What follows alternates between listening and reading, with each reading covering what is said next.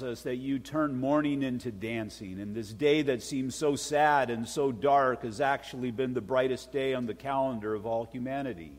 Lord, you have told us in your word that if you be lifted up, that you would draw all men unto yourself, and that's the attraction of the cross. It's the ultimate expression of the love of God to sinful man.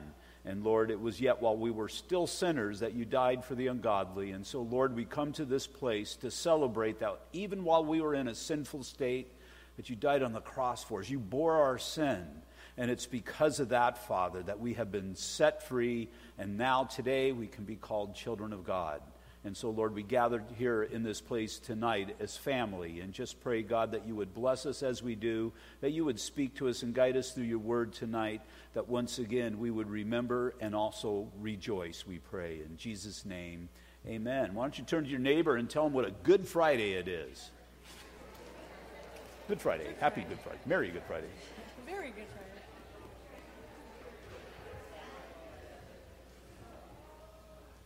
Hey, Glenn.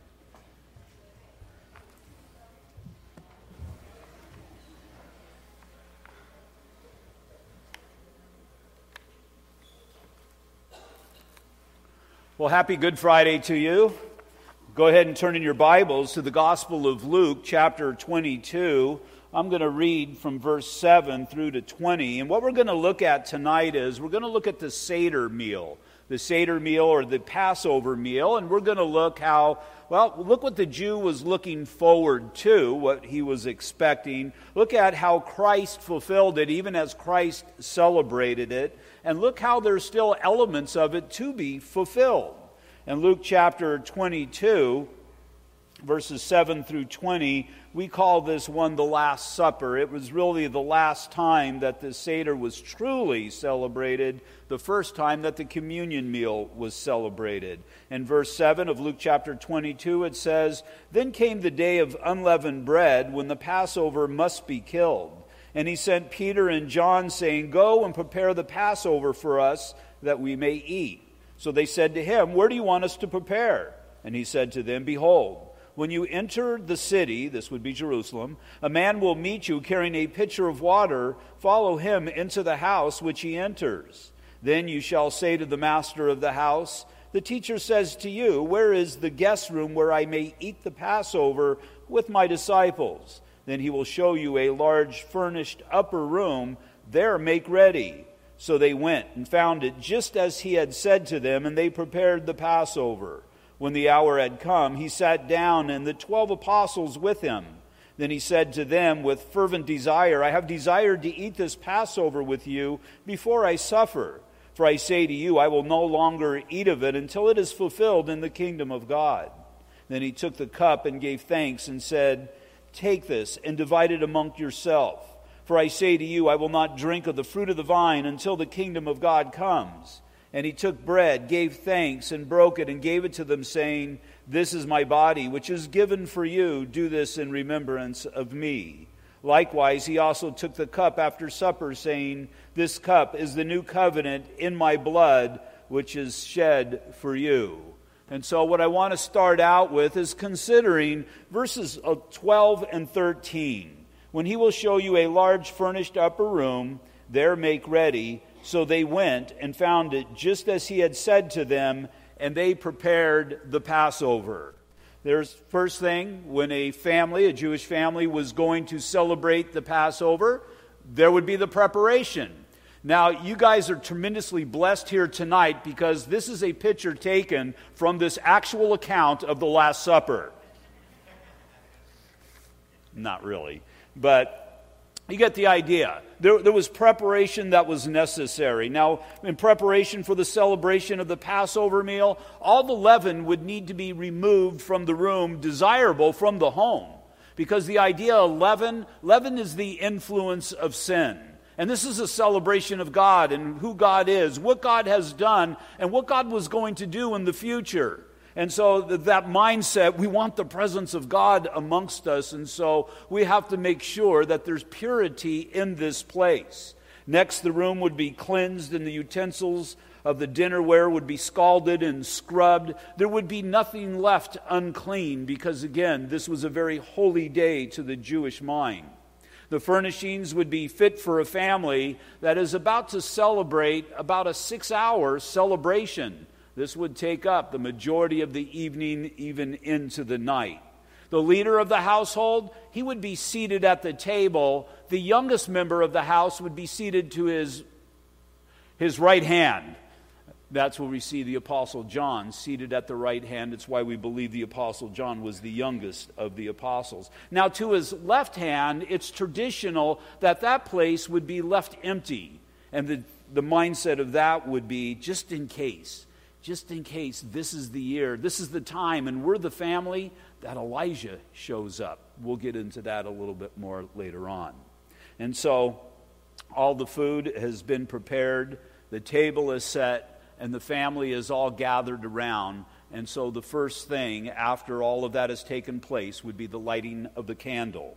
Now this would be the job of the mother of the home. She would start the supper with this lighting of the Passover candle. And it's symbolic of the Lord and how the Lord is light of the world. And how we are to be lights. Well, the Jews, they were to be lights to the Gentiles, but we know we are to be lights reflecting the glory of God to all of this lost world. And so there's a reminder here. Now the mother, as she would light the candle, she would state this Hebrew blessing. Blessed are thou, O Lord our God, King of the universe, who has set us apart by his word, and whose name we light the festival of lights. And again, this idea is to be a witness to their future generations, that they would remember going back to when the Passover was originally celebrated, when God, through a mighty hand, delivered his people from the bondage of the world.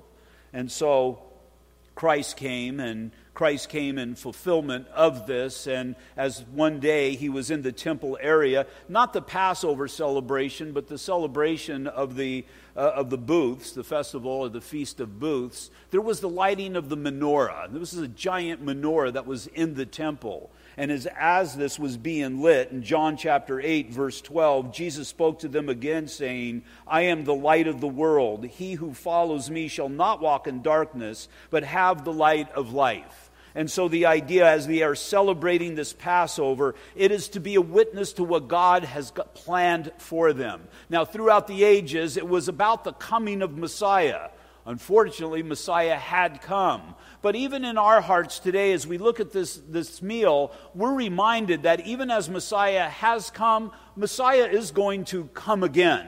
He is going to come again in judgment of the world, and his judgment will be pure. And he will shine a light as no other light before could be shown, where all sin and the thoughts and the intents of mankind are going to be revealed.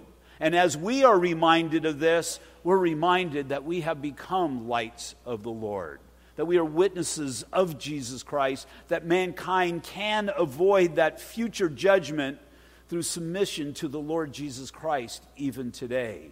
As Christ hung upon that cross, as I said in my prayer, it was the expression of the love that God had towards mankind, that although his Son would perish, that all who would believe in him, that they would have eternal life. So, after the lighting of that candle and that speaking of the blessing would be the first cup of wine. There would be 4 cups of wine taken during the meal as a symbol of joy and the redemption that we have from the Lord. The 4 cups come from the 4 promises that we see in the book of Exodus, Exodus chapter 6, verses 6 through 7. It says, therefore, this is God speaking to Moses, therefore say to the children of Israel, I am the Lord. Now, when he says Lord, again, that word is all in uppercase. It's the tetragrammaton Yahweh. I am the God who is. As we see the plagues were directed towards the Egyptian god so that all of mankind would know that the God of Israel is the God who truly exists. Therefore, say to the children of Israel, I am the Lord. I will, now these are direct promises from God. It's why the celebration of this cup. I will bring you out from under the burdens of the Egyptians. I will rescue you from their bondage. I will redeem you with an outstretched arm and with great judgments. I will take you as my people, and I will be your God. Now, the symbolic presence of wine is the joy that we have in the Lord, and more specific, the joy that we have in the promises of God. And it's even this last promise that really grasps my heart. I mean, God's saying what he's going to do. I'll bring you out, I will rescue you, and I will redeem you. But he brings it further than that, and that he is a personal God. He's your personal God. Because you can't just look at it as he was hung upon the cross for all of humanity, which he was, but he was specifically hung on the cross for you. For you. Yeah, for our sins, there's no doubt about it, but for the purpose that God would be able to have eternal fellowship with you. You were unable to do anything for the situation that you found yourself in, your sinful state. But God, because of his richness and grace and his mercy, he met us in a very profound way. I was just talking to somebody about a little part of my testimony, at least a part of it that I remember in my life, and I remember the people that invited me to hear the gospel. I remember this one time a friend of mine invited me down to Costa Mesa, didn't tell me we were going to a church. They just told me we were going to go see a movie. But we saw an End Times movie, and there was some guy, this was in 75, some guy with long hair and a beard up there. I thought it kind of looked cool, but nonetheless, I heard the message, and I was convicted by the message. I saw myself as a sinner, and it wasn't a pretty picture. Was I ready to give my life to Christ? No.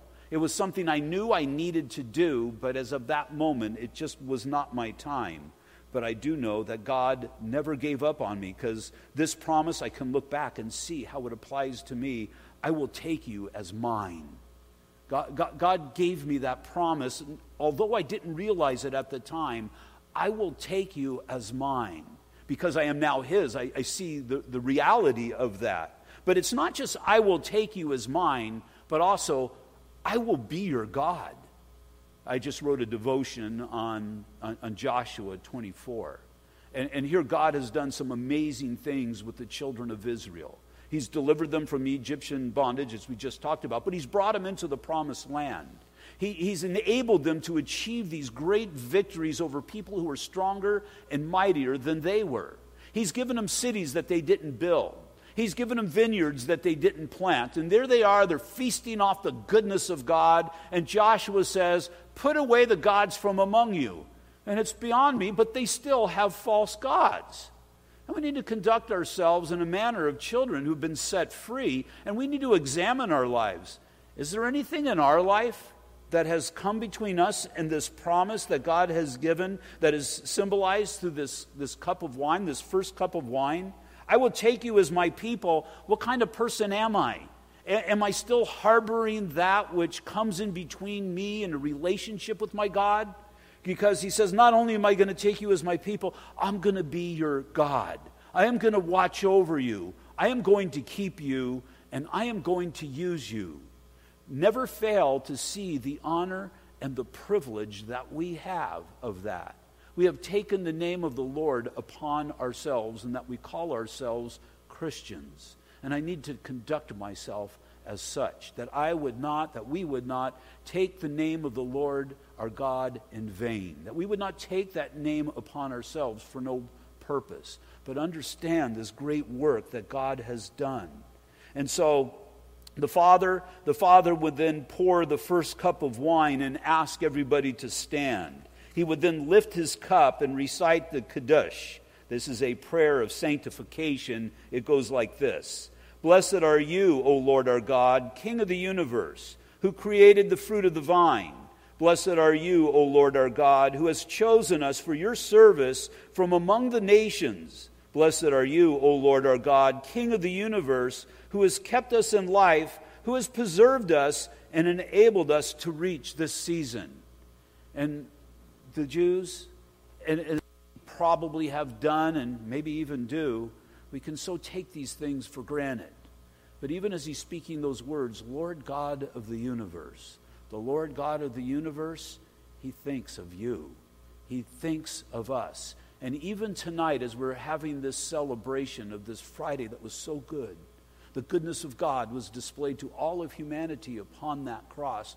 Far be it from us that we would take it for granted. As we're about, next half hour or so, to partake of this communion meal, that we wouldn't partake of it as we have so many others just doing it because it's time to do it. just doing it and think that there's some kind of spiritual reality of just eating something because we're eating it or drinking it because we're drinking it, but truly lend our heart into this equation that this would truly be an opportunity of worship and the realization and recognizing of what God has done. And I guarantee you, if you open your heart to that, God is going to fill it even tonight with His glory. I guarantee you that the Lord will do that. It's what the desire of the Lord is. And what the desire of the Lord is, it comes to pass. Now, here we see in Luke chapter 22, verse 17, this first cup. It says, "Then he took the cup and gave thanks and said, 'Take this and divide it amongst yourself.'" And so the Lord would follow through. And again, wine in the Scriptures is symbolic of joy. And the joy is the acknowledgement of God as our God.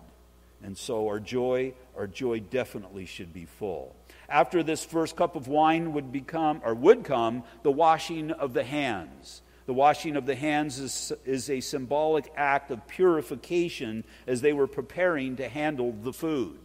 Now, what we see it as is it's an application of the word that cleanses us from the filthiness of the world. That we would stay rooted and grounded in the Word of God because, well, that's where this Passover comes from. It's the Word of God as it's gone from faith to faith throughout the ages. And as they were celebrating there on that day with the Lord, here it is. Now, the apostles could not have understood the ramifications of it, but here it is, the fulfillment of it all, even right before our eyes. And it's how we are able to join in with them and celebrate it as well. It's through the Word of God and the power of the Word of God that we can recognize the glory of God that was contained even in that meal. Now, more than likely, during the meal, if you'll turn over to the right a couple of pages to John chapter 13, more than likely, this symbolic washing, it was probably around this time that the Lord washed the feet of the disciples. He took it a little bit further because He had some lessons to teach them. He was desiring to teach them the servants that they were to be and how His suffering would make them clean as well. In John chapter 13, verse 3, Jesus, knowing that the Father had given all things into His hands and that He had come from God and was going to God, rose from supper, laid aside His garments, took a towel and girded Himself, and after that He poured water into a basin and began to wash the disciples' feet. Now, I'm sure they had the typical hand washing because they were big on tradition. And more than likely this occurred because of this, but after the meal. But nonetheless, there is that mindset of this water and how it washes us clean from that which soils ourselves before the Lord. And it's why we are encouraged to spend time in His Word. It's why we are encouraged to do devotions, our personal reading time with the Lord, because He's been devoted to us, that we in turn would be devoted to Him. It's why we gather together under His Word from Bible study to Bible study, because it's that which washes us clean. As we come on a Sunday morning and we're cleansed by the Word of God and prepared for the week. The midweek as we're cleansed and prepared for the remainder of the week. Every day in the morning as we get up that we're cleansed, or maybe before we go to bed that we're cleansed. Just as surely as we shower, that we would be showered by God's Word for His glory. After that would be the green vegetable and the middle matzah. The green vegetable or the bitter herbs. Well, the green vegetable, it was dipped into salt water and it was eaten. The vegetable, it's a reminder that Passover occurs in the springtime. This was to be the beginning of the Jewish year, that their whole lives and their whole being was to be centered around the Lord Jesus, what God has done in their life. The salt water was a reminder of the tears of affliction, the burden and the rigor suffered in Egypt during their time of captivity, that they were never to forget where they had come from. Now, we're not to dwell where we came from. We're not to dwell in the sinners that we used to be and the sin that we used to partake in. But we can never forget that we were there, that we were lost and we were separated from our God, and God did a mighty work in releasing us from that. If you read the first chapter of Exodus, you see that the Jews were in a situation that was desperate, and they were pleading with God, and God heard their prayer. And even as we see this celebration of the vegetable, and again, the reminder of the Passover and the deliverance, but also the tears of affliction, that we would be reminded one day Christ is coming back for his church. That we would be reminded that the sufferings of this day are just a temporary thing, and there is a greater glory that we all have to look forward to. We see the things that are going on all over this world, and it's undeniable that how they are lining up with scriptures and how they are moving to that day of the coming of the Lord. Again, I would be foolish to try and guess when he is coming back. He could come back just shortly after we even celebrate the communion meal, even before it. Or could be another 100, could be another 200 years, and he would line up perfectly with his word. But nonetheless, our heart should yearn within us, being mindful of the tears, being mindful of the deliverance, being mindful of all that God has done and this glorious future that we have for us. The past that we were so lost, but now we've been found. We've been found, and God has drawn us near. And then there's the middle matzah. The middle matzah, I don't know, by the way, if it was gluten or gluten-free. I don't know that. But I do know it was without leaven. By the way, our matzah for our communion meal is gluten-free. It's where we're at today. The middle matzah would be broken in two down the middle. It would be broken in half. One half would be kept, and they would eat it shortly. The other half would be wrapped in a linen napkin, and it would be hidden somewhere in the house for later on, and we'll look at that in a little bit later. So after the green vegetable and the middle matzah, next would be the time for the 4 questions. 4 questions. At some point, the elder would nod to the youngest, the one who is seated upon his right, and tell him it is time for the 4 traditional Passover questions. Now, these questions are in response to what the Jew was told in Exodus 12, verse 26. And it shall be when your children say to you, what do you mean by this service? And so the questions, they developed over time through tradition, but traditionally they are as follows. The question would be asked by the youngest, why is this night differ? How does it differ from all other nights? All other nights we eat either leavened or unleavened bread, but on this night only unleavened bread. On all other nights we eat all kinds of herbs, but on this night only bitter herbs. On all other nights we do not dip even once, but on this night we dip twice. On all other nights we eat either sitting or reclining, but on this night we eat reclining. This would be the reason that the apostles would ask the apostle John to ask the Lord a question. Remember, the apostle John is seated at him on his right hand.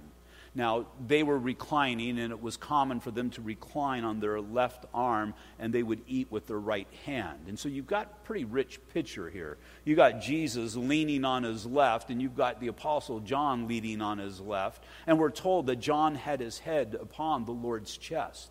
And John could just sit there so easily and just look up into the eyes of the Lord, probably asked him these traditional questions. But if you're still in John chapter 13, look at verses 21 through 25. It said, when Jesus had said these things, he was troubled in his spirit and testified and said, most surely I say to you, one of you will betray me.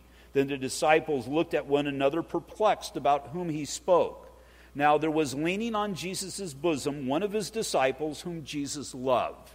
I would imagine if you're sitting at a meal with the Lord and you're laying beside of him and you have your head upon his chest, and as you turn and you look into his eyes, you have to be of the mindset, how could he possibly love anybody more than he loves me?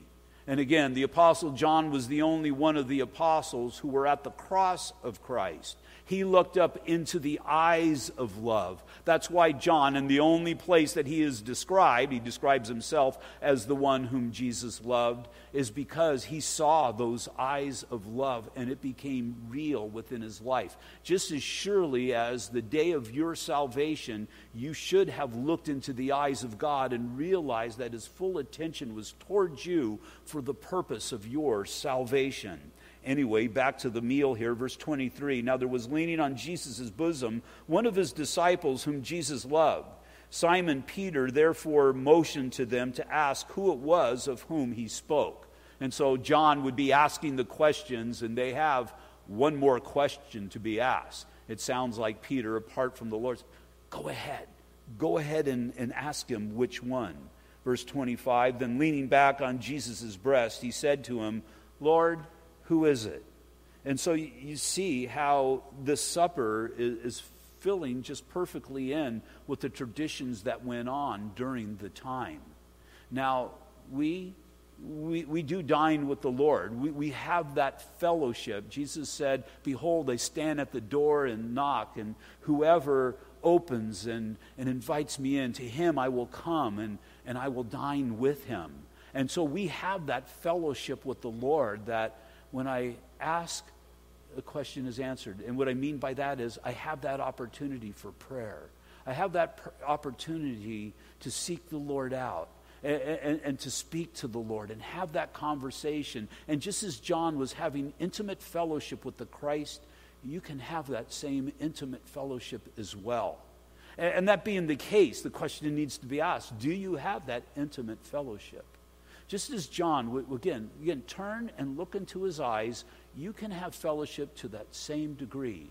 Just as you're there, and you can have it anywhere, it doesn't matter, you can have it now in this room, but just that's time. Maybe later on tonight, when you're alone, when it's dark, just turn to the Lord and look into the eyes of the Lord and just speak to the Lord. And I guarantee you, he'll speak back to you. Maybe not an audible voice, but he will speak to you. He'll guide you and direct you because he is a personal God. And then you'll come away knowing, it ain't you, John, I'm the one whom Jesus loves. You should. It's not an arrogant thing. You should have that mindset. You should have that attitude because the love of God is vast. The love of God is enough for us all. There's the love that is there that has been lavished upon us all. Sixthly, at this time, the second cup of wine would be poured. This is in response to the 4 questions. The leader would then recount the Passover story. Remember the questions? What does all of this mean? Well, he would go into detail, and he would start at the beginning of the Jewish race with Abraham through to the giving of the law on Mount Sinai. And he spoke of the 10 plagues. As he would speak of the 10 plagues, a little bit of the wine would be poured out each time, symbolizing the absence of joy and the reality this time of the sufferings of the Egyptians. Before they would drink the remainder of the second cup, the Hallel would be recited.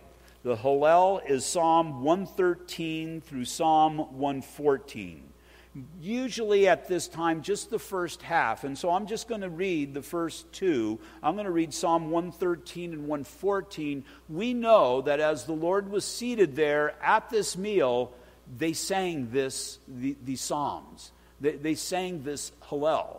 The Bible that you have in your lap, those words in your lap, are the same words that the Lord had at that time. And it's the same words that were sang in that room.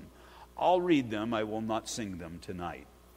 Psalm 113, praise the Lord. Praise, O servants of the Lord. Praise the name of the Lord.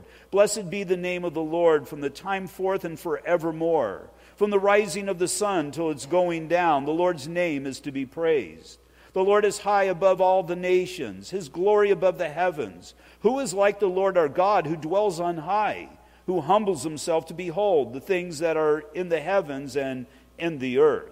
He raises the poor out of the dust and lifts the needy out of the ash heaps, that he may seat him with the princes of his people. He grants the barren woman a home like a joyful mother of children. Praise the Lord.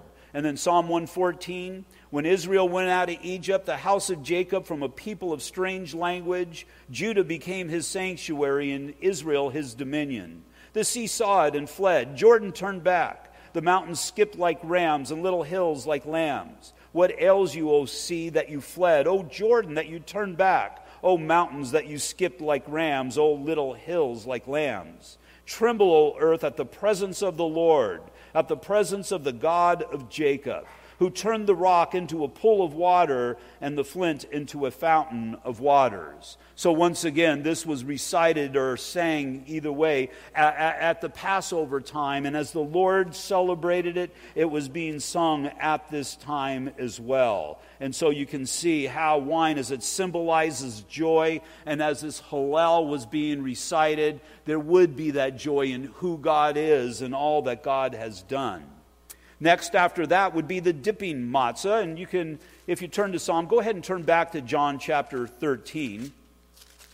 Would be the dipping matzah. There would be a second washing of the hands, again, a ceremonial cleansing. And then the remainder of the middle matzah would be the one that's not hidden, would be broken into pieces and given to each person. And there would be matzah that was added to it as well. The matzah would be taken, and it is called the sandwich. And so it was either dipped or it was made into kind of a sandwich. There was a paste of horseradish and applesauce or crushed apples that was mixed together. And it would either be put in this matzah kind of like a burrito, if you will, or it would just be all the pieces would be given and it would be left for dipping. And the idea behind this is the sweetness of God's redemption amongst the bitterness of slavery.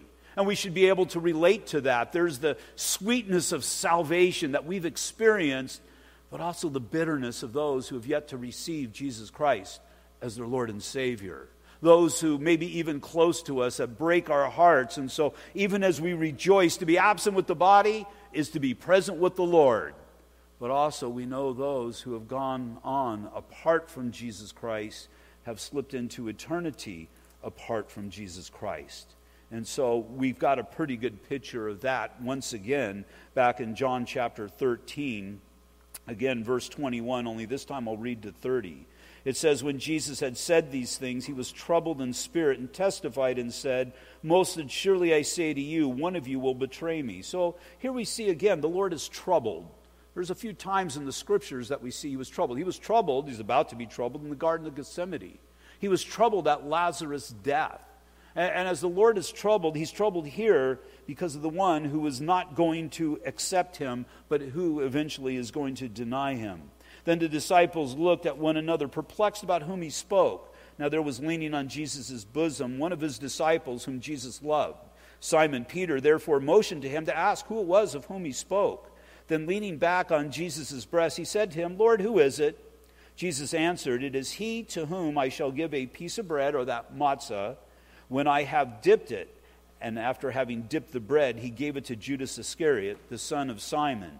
Now after the piece of bread, Satan entered him. When Jesus said to him, what you do, do quickly. But no one at the table knew for what reason he had said this to him. For some thought because Judas had the money box that Jesus had said to him, buy those things which we need for the feast, or that he should give something to the poor. But having received the piece of bread, he went out immediately, and it was night. So the picture here is very rich. You've got this mixture of horseradish and basically applesauce. The applesauce would be sweet. The horseradish, well, Jewish tradition dictated that there should be just enough horseradish to bring tears to your eyes. Has horseradish ever caused you to cry? The other day, my wife got me these rolls, these California rolls that I like, and wasabi comes with it. And I remember the first time, I thought, oh, this stuff's kind of cool, and it's got green paste. I didn't have a clue what it was. I found out, and it brought tears to my eye. I thought it turned my sinuses inside out. And so the idea was there is to be enough to have an effect here, because we really see what's going on. And again, Judas, I can just imagine. The Lord, he takes the bread, he takes a piece of the matzah, he dips it in this sauce, and he gives it to Judas. And as Judas is walking out that door, I can just see him munching on that bread. And I can see him just experiencing the sensations. Just enough horseradish to bring tears to his eyes, but also there's the sweetness. And you see the bitterness and the sweetness of what Judas is about to do. Here he goes, and he's about to sell Jesus Christ out. He's about to turn on the Lord. Judas is described as the son of perdition. That means the son of waste. The waste that he would spend 3 years of his life and still deny with Jesus Christ and still deny the Lord. And so there's the bitterness of what's to happen to him, and that, well, although he was sorry, he was just a sorry sinner. He would take his life and be lost for all of eternity. So there's that bitterness. It troubled the Lord's heart that he was going to lose one of his. But also there's the sweetness, because this is a ministry that God knew was going to happen. Judas did this in fulfillment of scriptures. And so this denial, this turning in of the Lord, it had to happen. It was part of the plan. There's a sweetness here, but there's a bitterness. And Apostle John in the book of Revelation was told to consume the word of God. It's going to be sweet in his mouth, but it's going to be bitter in his stomach. It's been sweet in our mouths as we speak the word of God and the good things that God has done. But there's a bitterness for those who deny the Lord Jesus Christ and deny the truthfulness of his word. We experience both ends of the stick here. We cry out, Lord, come back soon. But there's also the knowledge in the back of our minds that if the Lord would come back today, although we would be gone, there would be those who would be left behind. Those who would suffer in the tribulation and maybe never even receive Jesus Christ as their Lord and Savior. Next would be that which we are very familiar with, is the Passover lamb and then the Afkomen. The Passover lamb, this is that lamb, the lamb that was brought into the city some 4 days before. This is the lamb that had come in on the triumphal entry. It's when Christ came in. Again, we looked at it last night. And those sea of lambs, those lambs that were perfect, that sea of white in amongst all of those sheep that are able to cover sin, there is now the Lamb of God who takes away the sins of the world. That takes away the sins of the world to such a degree, it's as if you have never sinned. And so they would go, a leader of the family, he would go and he would get that lamb and he would bring it home, and they would spend 4 days with that lamb. They would develop that relationship with that animal, because it's so easy to do. My daughters were, I think they got suckered into this, but some friends say, will you watch our dogs for a while? We can't take our dogs with us. And so my daughter says, yeah, we'll watch them for a period of months or whatever. Well, they fell in love with these dogs right off the bat. And I think these people knew that because they had kids and there's a way to dump the dogs. But you just see how the kids are attached to it. Now, what happens after 4 days if I made one of them hold it while I slit the thing's throat? And that was the idea, because we're sinners. Something innocent has to die. All pointing towards Jesus Christ. It's that Lamb of God who takes away the sins of the world, but the process is an ugly one, but a necessary one. And so you would take it, and you would take it to the temple, and there it would be slaughtered. You would take the carcass home, and then you would eat it in your Passover meal. We looked at the brook Kidron last night. It was a brook that ran in between the temple and the Mount of Olives, and there was probably close to 200,000 lambs that were being slaughtered at that time, and that river just had a flow with blood. But this is the blood that, well, can only cover sin, but now we have this Lamb of God who is about to take away the sins of the world. And so Jesus, at that time of that dinner, that Lamb of God who takes away the sins of the world, is just moments away from being slaughtered. In Matthew chapter 27, it speaks of the event in detail. Matthew chapter 27, verse 45, it says, now from the 6th hour, from around noon until the 9th, till about 3 o'clock. This is the Good Friday. Now from the 6th hour until the 9th hour, there was darkness over all the land. And about the 9th hour, Jesus cried out with a loud voice, saying, Eli, Eli, lama sabachthani, that is, my God, why have you forsaken me? Now, Jesus Christ is the Savior of the world. Christ is the only one in which mankind can have hope before a holy God. But there he is. He's upon the cross. Now, don't get me wrong on this. He has never committed sin, nor will he ever commit sin. But what is happening as he is on the cross that would cause darkness to come throughout all of the world? Well, for just a period of time, the world has been turned to hell, if you will. Not literally, but figuratively. Because as sin has been placed upon Christ, that's why he's yelling out, my God, why have you forsaken me? Now, the Father had not forsaken the Son, but there was that sensation. For the very first time in all of past eternity, Christ is experiencing the effects of sin. And if Christ would ever sin, if sin was truly placed upon him, for a moment there would be that mindset that there's no hope. And what's a picture of hell? Picture of hell is outer darkness and a godless existence. And that's what we have with Christ. It's outer darkness, and my God, why have you forsaken me? Now, he's the only one that could deal with it. He's the only one that can handle it. Now, if you take yourself and put yourself upon the cross, what if you were the Passover lamb? You were the Passover lamb, you couldn't take care of yourself, your own sins, let alone anybody else's. If it's you upon that cross, God's forsaken you for all of eternity. And you're in outer darkness for all eternity. We've been given this picture so that we'll understand the magnitude of what is happening. Christ, for the very first time, eternity past, since eternity past, and really eternity future, is taking sin upon himself in order to deal with it. He must die, because with sin comes death. It's how we know that sin was placed upon him. But it's what we're going to be celebrating here in a couple of days. It's the glorious resurrection of Christ that lends towards the proof that he overcame that sin, that he overcame death. If you overcome death, then you overcome sin. Because we're going to be resurrected, we know that we are going to be able in Christ to overcome death, overcome sin. And so you've got a rich picture here. And about the 9th hour, Jesus cried out with a loud voice, saying, Eli, Eli, lama sabachthani, that is, my God, why have you forsaken me? Some of those who stood there, when they heard that, said, this man is calling for Elijah. Immediately one of them ran and took a sponge, filled it with sour wine, and put it on a reed and offered it for him to drink. The rest said, let him alone and see if Elijah will come to save him. And Jesus cried out again with a loud voice and yielded up his spirit. That's more than likely when he cried out, it is finished. Verse 51, because we see the results of that. Then behold, the veil of the temple was torn in two from top to bottom, and the earth quaked and the rocks were split.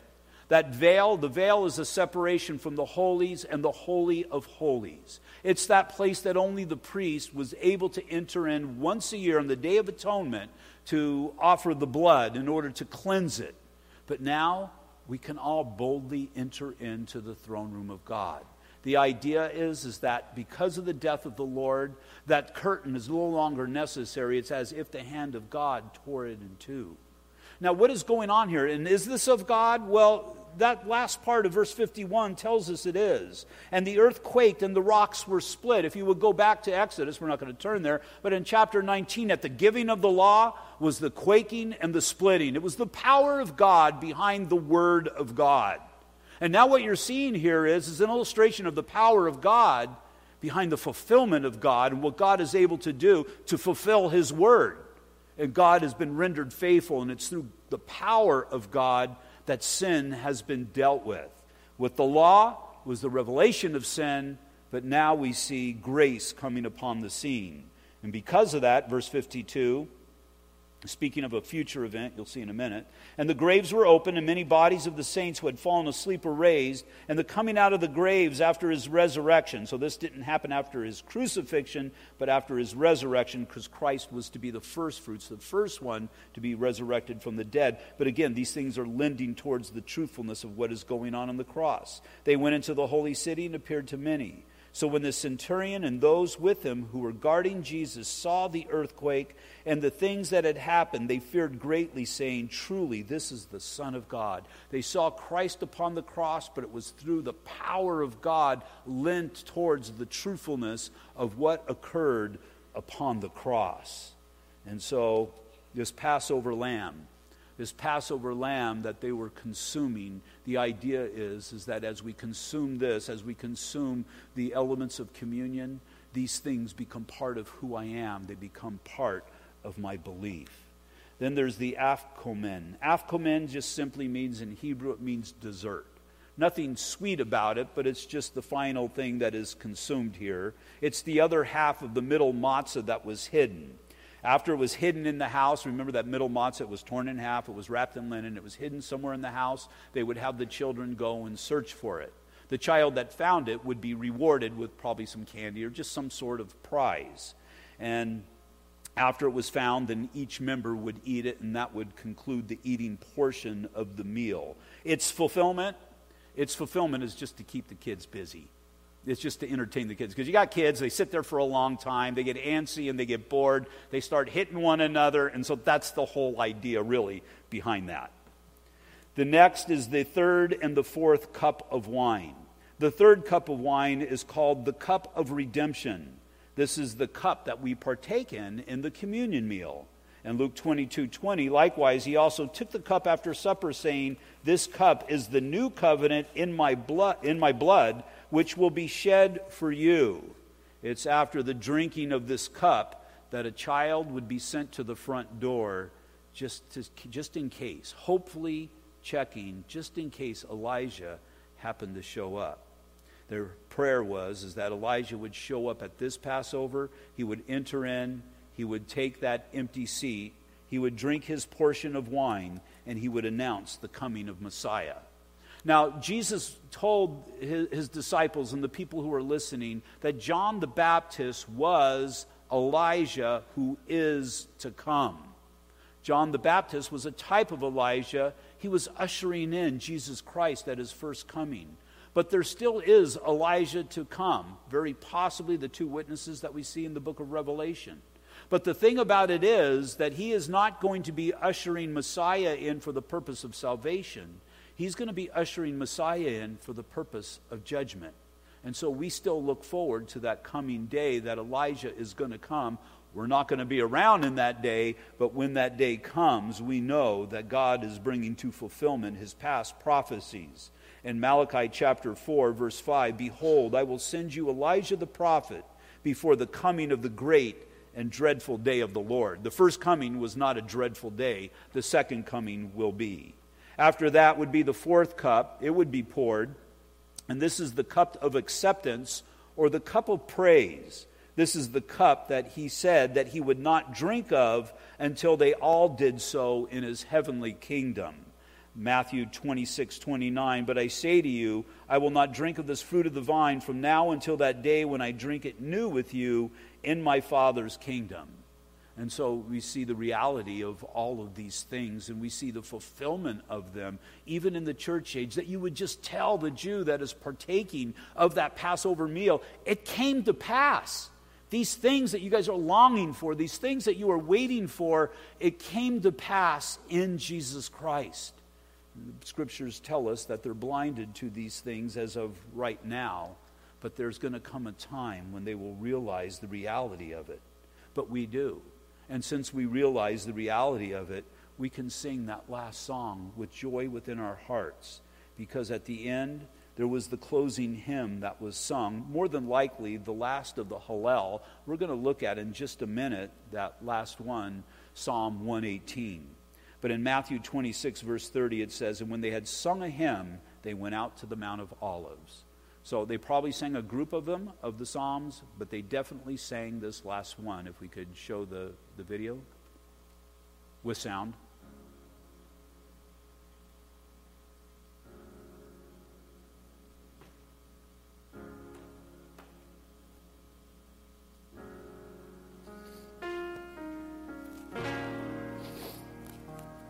O give thanks unto the Lord, for he is good, because his mercy endureth forever. Let Israel now say, that his mercy endureth forever.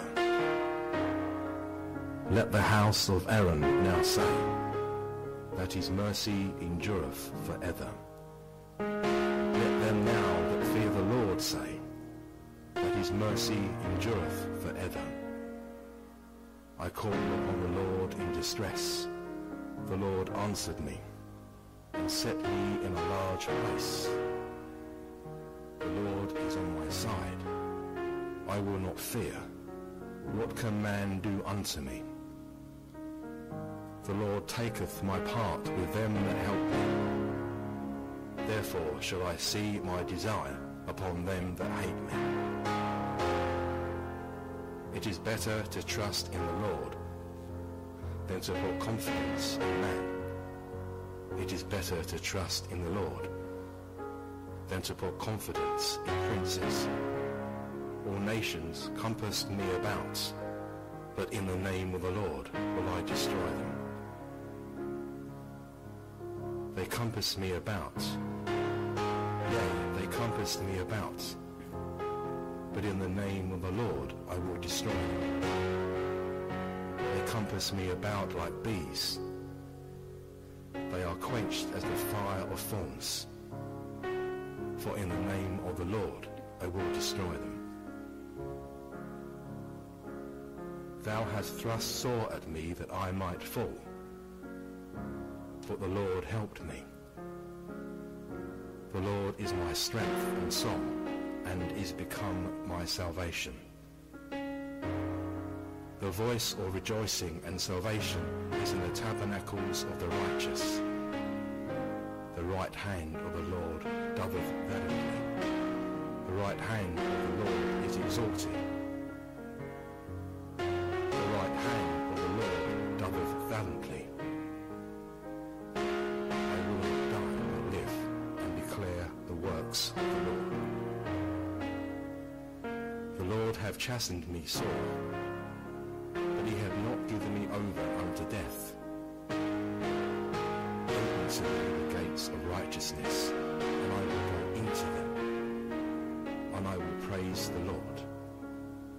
This gate of the Lord, into which the righteous shall enter. I will praise thee, for thou hast heard me, and art become my salvation. The stone which the builders refused is become the headstone of the corner. This is the Lord's doing. It is marvelous in our eyes. This is the day which the Lord hath made. We will rejoice and be glad in it. Save now, I beseech thee, O Lord, my Lord. I beseech thee, send now prosperity. Blessed be he that cometh in the name of the Lord. We have blessed you out of the house of the Lord. God is the Lord, which hath shown us light. Bind the sacrifice with cords, even unto the horns of the altar. Thou art my God, and I will praise thee. Thou art my God, and I will exalt thee.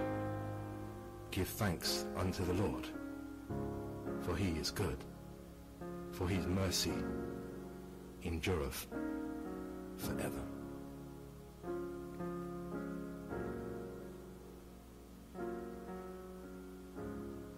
Apologize for the sound. We got a new computer. We haven't got it tweaked in yet.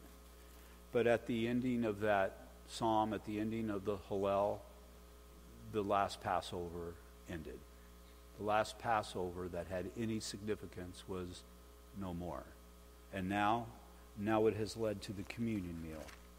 This meal that the Lord has given us to partake in so that we would remember what occurred on Calvary so long ago, that we would understand how this would reverberate throughout the course of history, all the way through to the day of our salvation, but even and on, however long it is that the Lord tarries, that all who would realize the magnitude of their sinful nature would submit themselves and humble themselves before a mighty God.